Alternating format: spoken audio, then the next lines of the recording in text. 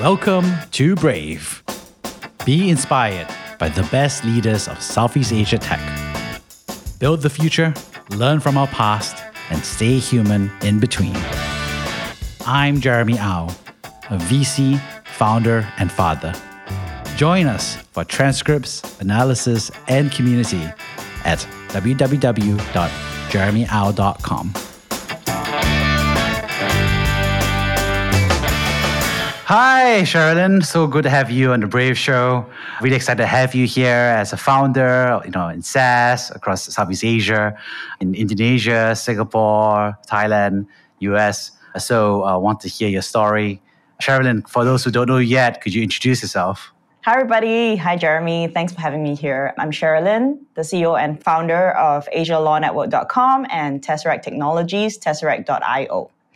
A workflow automation platform that starts with the professionals industry. It's now mainly in law, in funds, in accounting, as well as in engineering and insurance. I got to ask, how did you get started in this whole entrepreneurship thing? Like, how did the bug bite you? I think the bug bit me a very long time ago. I came from a family business background. So, my mom always told me about business. We'd go into a cafe and she'll tell me how many staff are serving people, how many people are sitting in the cafe. And then we'll look out on the ratios and she'll tell me, I think they're understaffed or I think they're overstaffed. And my mom has always been someone that's very business-minded. And I think that bug has bit me a long time ago.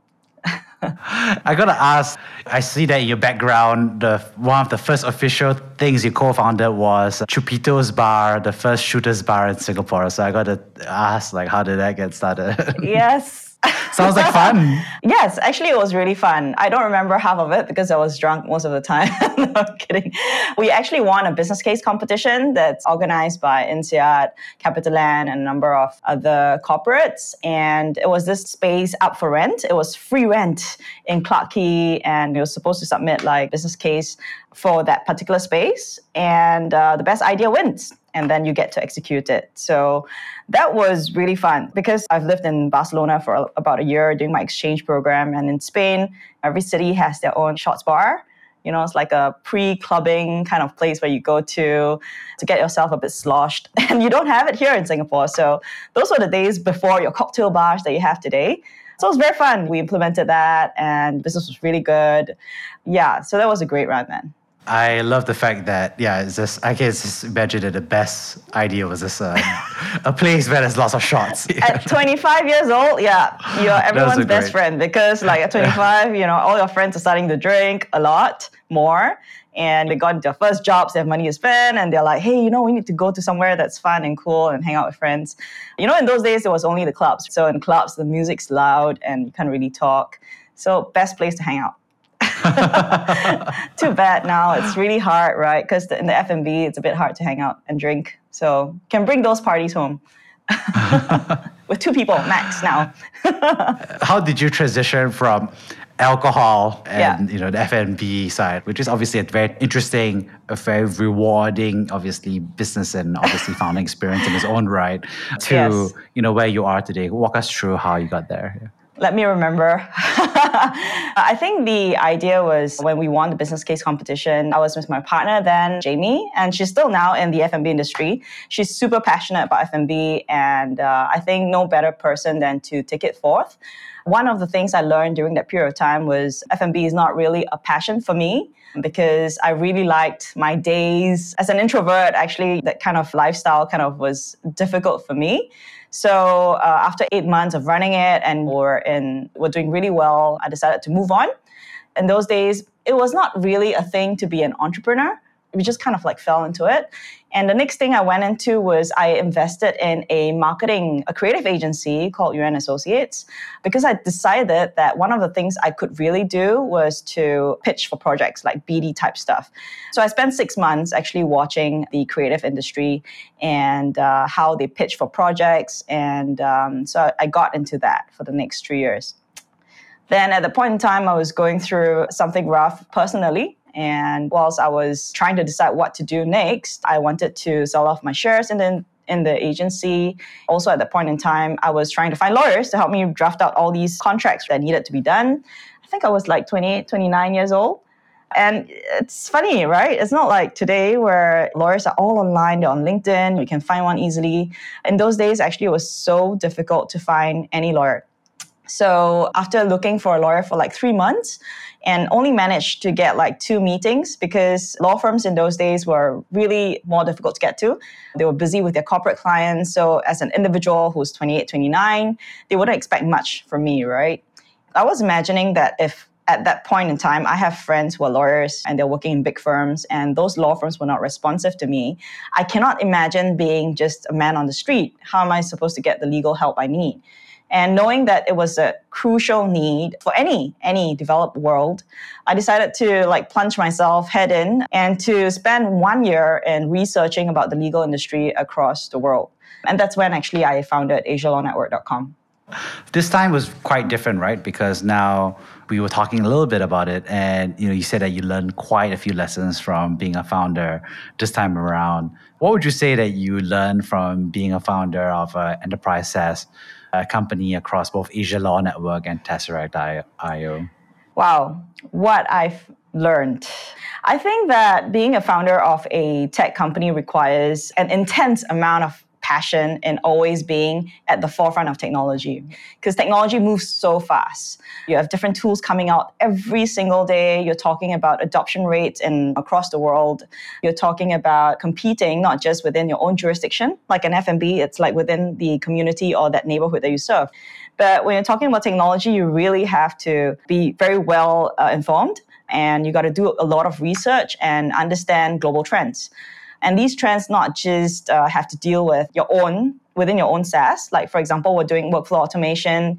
We have to know everything from servers, cloud computing, everything that's happening on that front, because all of that will affect our business as well and how we implement our tech. So being a SaaS entrepreneur or a tech founder, one of the cool things that I realized is it's totally me. We spoke about running an F&B and then going into creative agencies. I realized that everything was preparing me for this particular stint that I have. I was actually in a creative agency trying to launch our own cloud. Way ahead of time, I guess in those days, that was like more than 10 years ago. And I was trying to launch our own cloud platform using whatever cloud software that's around. Even before that, before running the bar, I was actually running a consulting company called Resonance Consultancy, where we focus on design thinking. So design thinking, I kind of built like a mini Dropbox equivalent for one of our clients, a listed company, so that they could share huge images across all their different outlets so that they can use those images in their marketing or advertising efforts. All these experiences that I had kind of like drove me to do what I do today and totally enjoy it. So being a tech founder, lots of learnings, I think, but the key thing is that you always have to be on the go and you always have to know and want to be curious about what's happening in the tech world. There you are, just doing all of this about being on the go. Any tips or reflections about how you've learned how to be on the go and keep it all juggled / spinning / gyrating? Yep, lots of compartmentalizing. I think one of the key things to learn is about how you yourself work and how you capture data. For me, I love influx of data. I love influx of stories. I love to learn. So I actually read a lot. But I don't go and read like a huge book at one go. So what I do is I subscribe to a lot of podcasts like yourself. I subscribe to, in those days was RSS feeds, all the way through to emailers, newsletters from McKinsey, from a ton of other places, from Seth Godin about like marketing. All these are places where thought leaders share what are the cool things that's happening in the market and what you should not forget. And I think over time, when you have that habit of learning and reading, constantly on the go, when you're taking a break, when you're having 10 minutes timeout in between or whilst waiting for someone else in a cafe, just reading up on an article or two actually makes a lot of sense. And even before this whole internet era, when I was in the uni, I read a lot of news articles from Forbes, from Newsweek, excellent places to learn about business models. All these things are huge drivers to inspiration later on, where everything starts to consolidate, like a bit like chaos theory and the butterfly effect. in all of that mix, how do you define what it is that you need to learn? Because, there's so much information that's you kind of subscribed and all that stuff. So I think they're all pushing information at you. But yes. I guess when you need to learn stuff because you're at the frontier of getting stuff done, how do you learn something that you need to learn? For example, I assume like there's clients that you need to learn how to sell to, or there's engineering requirements that you need to figure out how to build for. So how do you pull that information more directly? Okay, so I start with having a broad picture of what I need to learn. So whether it's in tech, in operations, in HR, in finance, in fundraising, I label them down into different segments. Every time I read something and I find that I don't know enough about something, I will ask a lot of people when I meet them questions that's relating to that particular topic. And that helps me a lot because, of course, you can go and read like tons of books, but the people around you are already resourceful, and it works a lot more for you if you're chatting with someone and you're finding out what they do. Having mentors really help as well. From a young age, actually, I've had mentors that can help me with these different topics. For example, I think one of the key things that I learned, and I wanted to share because I just caught up with him. So like Richard Yu from Yuan Sang, I caught up with him, and in those days it was really funny. One of the key things that I did when I was younger was really having no fear. So I took his business model and I drew a huge mind map and I literally just emailed him. And I say, hey, I need to talk about this huge gap you have, which is e-commerce at that point in time in his business. And him and his board was actually very open. And they decided to invite us for a pitch and to hear us out in terms of what they were missing. So over the years, I caught up with him to find out like how he manages problems. As you grow bigger in terms of your size of the organization, there are different things that you need to do. For him, I always asked him some of the curious things I found about like people dealing with bigger organizations, right? Is that how do you prioritize? What is the most urgent thing that you need to do or learn? Which comes back to your topic of like, wow, there's so many tons of things that you need to learn and read about. And he said that if something can be done or managed by someone else, you should let that person deal with it and then focus on the things that you cannot outsource, right? And so I think along the way, as I started to grow businesses, I've learned that the things that, yes, it might seem like someone else can't do it, but I need to let go and let someone else who's even better at it to deal with it. And that's how we've been growing the team also right now, which is to hire people who are better than me at all these different subtopics. And then every week, I'll just catch up with them for an hour and then basically download all the stuff that they have learned or known, and that kind of works. And you said an interesting phrase, which was like, you said back then you had no fear. Yes. And so tell me more about what you mean by that. And to some extent, what has happened since then? Yeah. Age. Well, I won't say specifically age. Well, no fear. I think in some things I still have no fear. I mean, think about it. We started Asia Law Network. We serve mainly, at the beginning, lawyers, right? So they're a tough bunch to serve if you have worked with lawyers before. They expect really high quality stuff. They expect really good standard of service. So that kind of fear is okay. But I think as I grew, that fear was more like health related. Things like, okay, I cannot be the only one that drives this. And this company has to exist even if I don't. That kind of fear. But when you're younger and you're 23, you think that you're superhuman. You don't ever think that you're going to die immediately the next day. So there was that kind of fear that creeps in over time when you realize. Interesting. So you're saying that you had no fear back then because you were unclear about what was going on? Unclear about the fact that I could be sick. I guess I'm super blessed, right? I used to do a lot of sports when I was younger. I took very little sick days, if any at all. So that wasn't something like you think about naturally when you're younger. But then as you grow older, you're like, oh man, this is real. Just even giving birth alone, I had a very difficult pregnancy. So I had to go through 7 operations. So I literally almost died. 7 operations? Yes, 7 operations. Oh my gosh. That sounds like 7 too many, to be honest. Yep. These are the things that make you feel human. And then you're like, okay, I need to build something that's more robust. And not just I, but the whole team. And that's why I grill into our team as well that unfortunately we have to make ourselves dispensable. because that's the only way that we can build a super robust business and company. And what's interesting is that obviously I have your profile here on the side here, and you had this very strong profile statement out here. They said, quote unquote, I'm a strong believer that mothers are the most efficient and effective people around. With the right drive and motivation, they become great workmates. Yep. Hashtag she for she. Yes. So tell us more, because that's a big statement to put on your LinkedIn real estate here. Talk us through that manifesto here. Okay, I think that I was probably very ignorant before being a mom. But after being a mom, I realized that, wow, moms really have to deal with a lot. Just give an example. I'm here in the room speaking to you. But if I do hear any cries at all, if I hear any baby cries, now my body is like tuned to kind of respond to it. So you can imagine why people are going crazy with this whole work from home thing. And moms not just have to deal with their hormonal changes, their bodily changes. You're talking about having to deal with their own personal growth, their identity, having to deal with multitasking, having to take care of kids. I mean, I guess the luckier ones have help. And, if their husbands are not helping, and that's where it kind of lies mainly with the mom. So moms at work, fully salute them. And that's why also within our own work environment, we're very supportive of moms, and we are quite flexible in terms of working with around the time, as long as they contribute the same way. Yeah. This has been a big discussion topic, because to some extent, lots of founders, when we have this conversation, are like, how do I become a parent?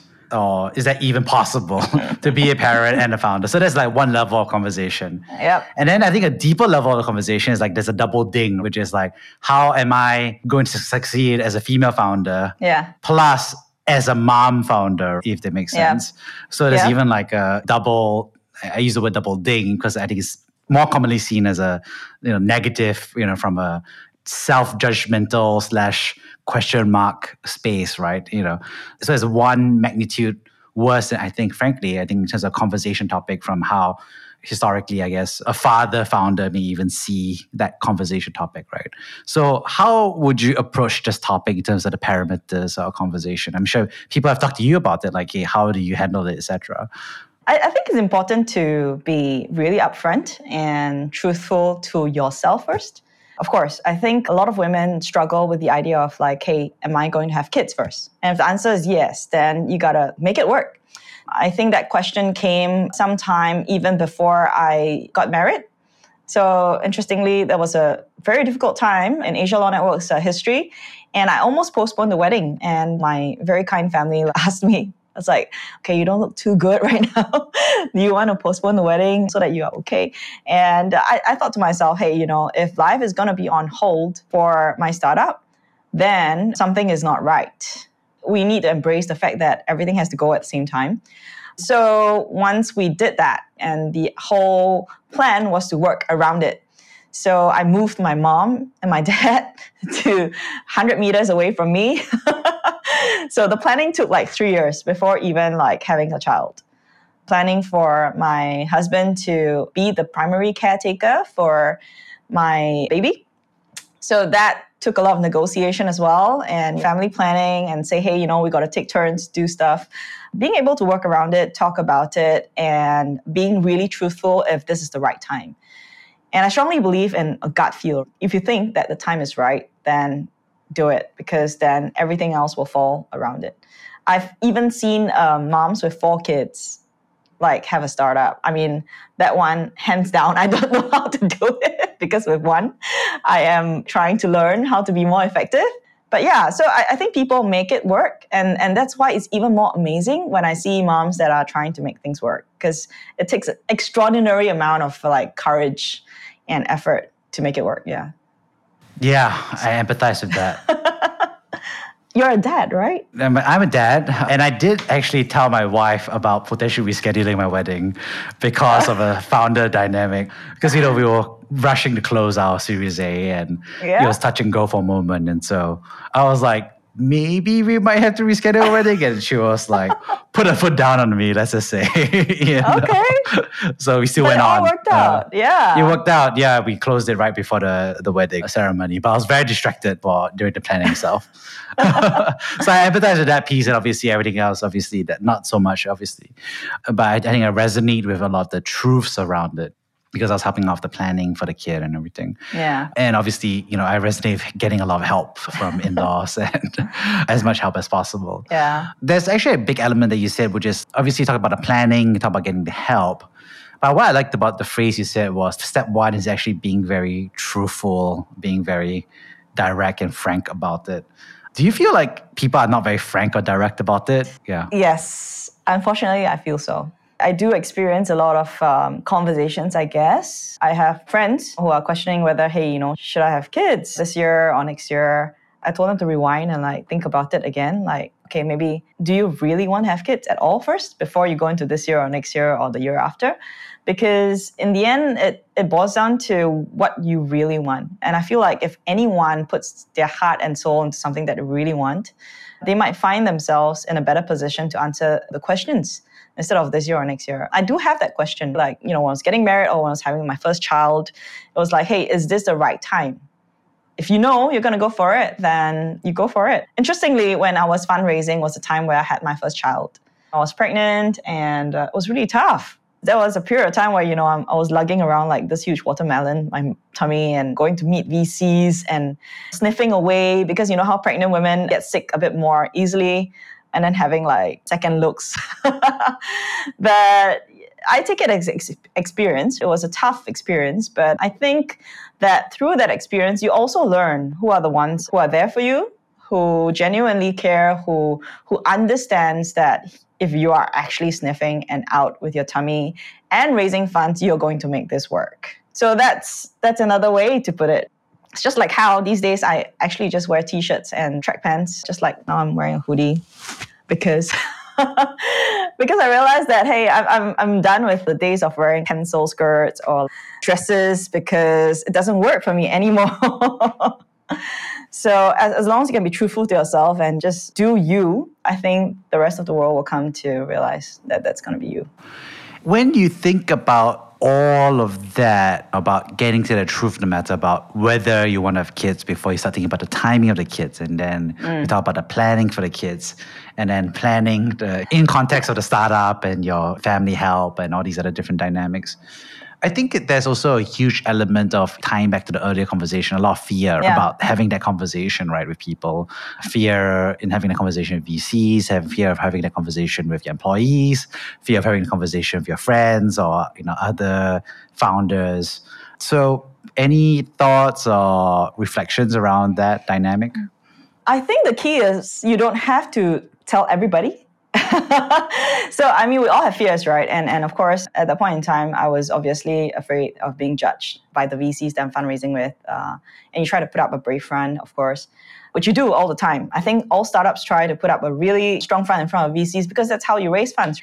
So I think the idea is not to have to be super open to everybody, but have a small kind of village of people that you really trust. And you just need that few people that you can speak to kind of sound things out, or someone that you can just tell everything, your fears included, and they're not going to judge you and they're just going to tell you as is. And there's some things that you're not going to like hearing. So one of the things that I realized is I always like to go to my friends who tell me nasty stuff. Not that I'm sadistic, okay, or masochistic, but I think the key thing is I want to hear things that my friends are able to say in my face that may not sound nice, but I know it's the truth. The earlier on, you get used to that. I think the better it is for me or for anybody, because then I'm not saying you have to absorb it and then start feeling bad, but being just grateful for people who can be honest and truthful to you is that much more important than just hearing the good things. That's a lot of truth right there that you just laid on people. Sorry. You can apologize. The truth. Hard truths. Hard truths. There we go. Hard truths to keep mom founders going. There we go. Yes, exactly. So, could you share with me about a time when you were brave? When I was brave, I don't think there is a time that I am brave, but I think the whole period of time from being pregnant, going through actually a difficult pregnancy because I have high risk of preeclampsia, having that 7 operations done, then coming back without maternity leave to continue to manage a startup, and then through fundraising during COVID, that entire period of time to me was really tough. And the brave part is not so much the dealing with that period, but more acknowledging that I was super vulnerable and I sought help. So that part to me was brave. I acknowledged that I was killing myself, internally, and I actually sought help. And that really helped. It completely changed my perspective and it completely made me stronger because now I'm able to frame my mind a bit more. You know how people talk about mindfulness, but in this case, it was a whole period of actually every day waking myself up and saying, hey, I got to do this differently because whatever I used to do doesn't work anymore. What does it mean to seek help? Whatever you're comfortable to share. Well, I actually sought therapy. For a period of time, I thought I was going through like postnatal depression. So I actually went to a therapist, I spoke to a counselor, and then I went to a psychiatrist because that's where they can test whether it's hormonal or not. So if it's hormonal, then, of course, they can prescribe some medicine for you. Then in the end, it all came down to not having enough sleep because I was working 20 hours a day. So I was prescribed sleeping meds so that I could sleep. Effectively, I slept for like almost a week and then I bounced back. That's it. So sometimes, when you're in the deep depths of it, it may seem like you cannot get anywhere. But when we start talking to people and you start to reframe your mindset and talk to people who actually know, right? Instead of wondering, like I was wondering whether it's postnatal, but actually it's not because it's clearly not hormonal. Yeah. What's interesting is that at some point you got help, right? And I think it's an interesting story, right? Because there's a certain threshold where you don't get help. And then suddenly you do get help. And then if you get help, it's just in time. And then if you wait too long, and then it's too late. So timing is an interesting dynamic that's where we kind of encourage each other to seek help. Yes, absolutely. How do you think about that dynamic around for a founder to come to a resolution and feel that they're comfortable to seek help? That's interesting. I feel like all founders should seek help, whether or not you feel bad. Honestly, I feel like the whole idea of coaching, there's a fine line between counseling, coaching, therapy, because in my good days, my chats with, for example, the therapist or my counselor becomes coaching because it helps me to do better. On the not so good days, of course, then, it's just like me trying to find new perspective. You'll be surprised that actually most of the people that I know of that's high performing are open or actually are already seeking like some kind of help, whether it's coaching, whether it's counseling. So it's super, super common these days, which means that it's no longer a taboo topic. And I think if you can get past your own ego, and the rest is history, because then you'll invite a lot more wisdom into your own life. And instead of just relying on yourself, you realize that you have a lot more people to rely on for different perspectives. And it actually makes me grow as a person. So strongly encourage, whether or not it's... so you never wait till the point of time where it's too late, right? You just have help whenever you need them. Yeah, I totally agree with that. And well, the spirit of making it less taboo, I'm happy to acknowledge I too have an executive coach. Yeah. Actually, I did have a time where I felt pretty shitty. I did check myself in, and it turned out similar to you, it turned out I had really, really low vitamin D levels because I had spent way too much time indoors working on startup life. So I was like, wait, I totally get enough sun, right? Because I'm like, I look relatively tan, I thought. And they were like, no, your vitamin D levels is like really suboptimal. And I was like, oh, okay, what do you need to do is like chug vitamin D supplements, So yeah, that helped a lot in terms of energy levels and everything as well. So it's very funny, right? Like sometimes we think, or it bugs us for so long, but actually the solution is, it can be so simple, right? Like if we knew it. Yeah, definitely. One interesting thing, of course, is that you're someone who has mentioned a couple of times about how you like to, I think you mentioned the words like village, friends, community, a couple of times. So when you look at that community around you, what would you say differentiates the community that you have versus the community that you had, say, 5 or 10 years ago, right? The people that you've chosen to bring in, the people you've chosen to stay behind for that past chapter of your life. What is that differentiation of that community and village today? Through building the village itself, or through, even hiring. You see our current team and the team I had before. For every single, wrong hire or inappropriate or misfit kind of hire, I do write down notes in terms of like what I can't do next. So as you grow, you will learn to maybe have your gut a bit more polished, to know whether the people that are choosing for yourselves or to form that village is important or is someone that you can trust. So, of course, if you can't trust a person 100%, then don't have them in the village, because one of the things that you'll realize is you don't want to go backwards and have someone that you don't trust and then have all these negative or toxic kind of thoughts around that relationship. So even when we hire today within the company, we ask for 100% like integrity first. And that's what I tell every single one of our hires. I mean, we deal with a lot of data. We deal with law firms. We deal with accounting firms. We deal with funds. We're talking about a lot of highly sensitive data and people that we work with. So even within the work job scope itself, because of the nature of our job, being able to trust the person that's serving you is of utmost importance. So integrity, number one. Even within your friends, if there's any bit of doubt that you have on a person, discomfort, then choose not to reveal some of the things that are very, very close to you. Or you could choose to basically build your village in different like groups of people that can shed light on different matters, right? I have a group of friends who have lots of kids, family, so they teach us like how they deal with their time. Of course, another group of founders whom I go to where fundraising and I'm dealing with like self-doubt or any of these imposter syndrome that I have. I think to build different groups of friends and village around you, it's important also for you to have some kind of sanity around like who you should go to immediately when you have a certain issue or things that you need to share.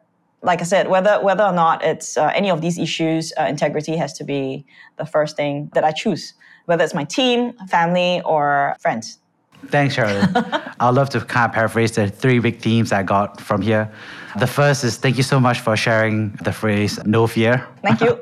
Which you shared was something that you had in the past, and I will say that you still have today. Thank you. And I think you exemplified that through so many experiences that you had, from the way that you emailed the client with the mind map about what they needed, which was e-commerce, to how you think about the conversations you need to have with fellow founders, to the community that you're trying to have today.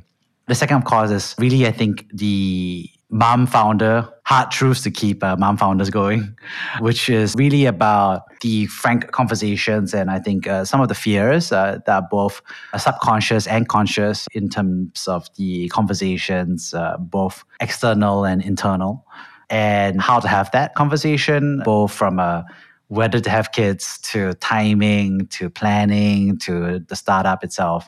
And I think there were some really interesting anecdotes about how you were out fundraising and being pregnant and who you trusted to have that conversation with, and sort of dynamics and trade-offs there. So I thought that was brave of you to share for everybody's benefit.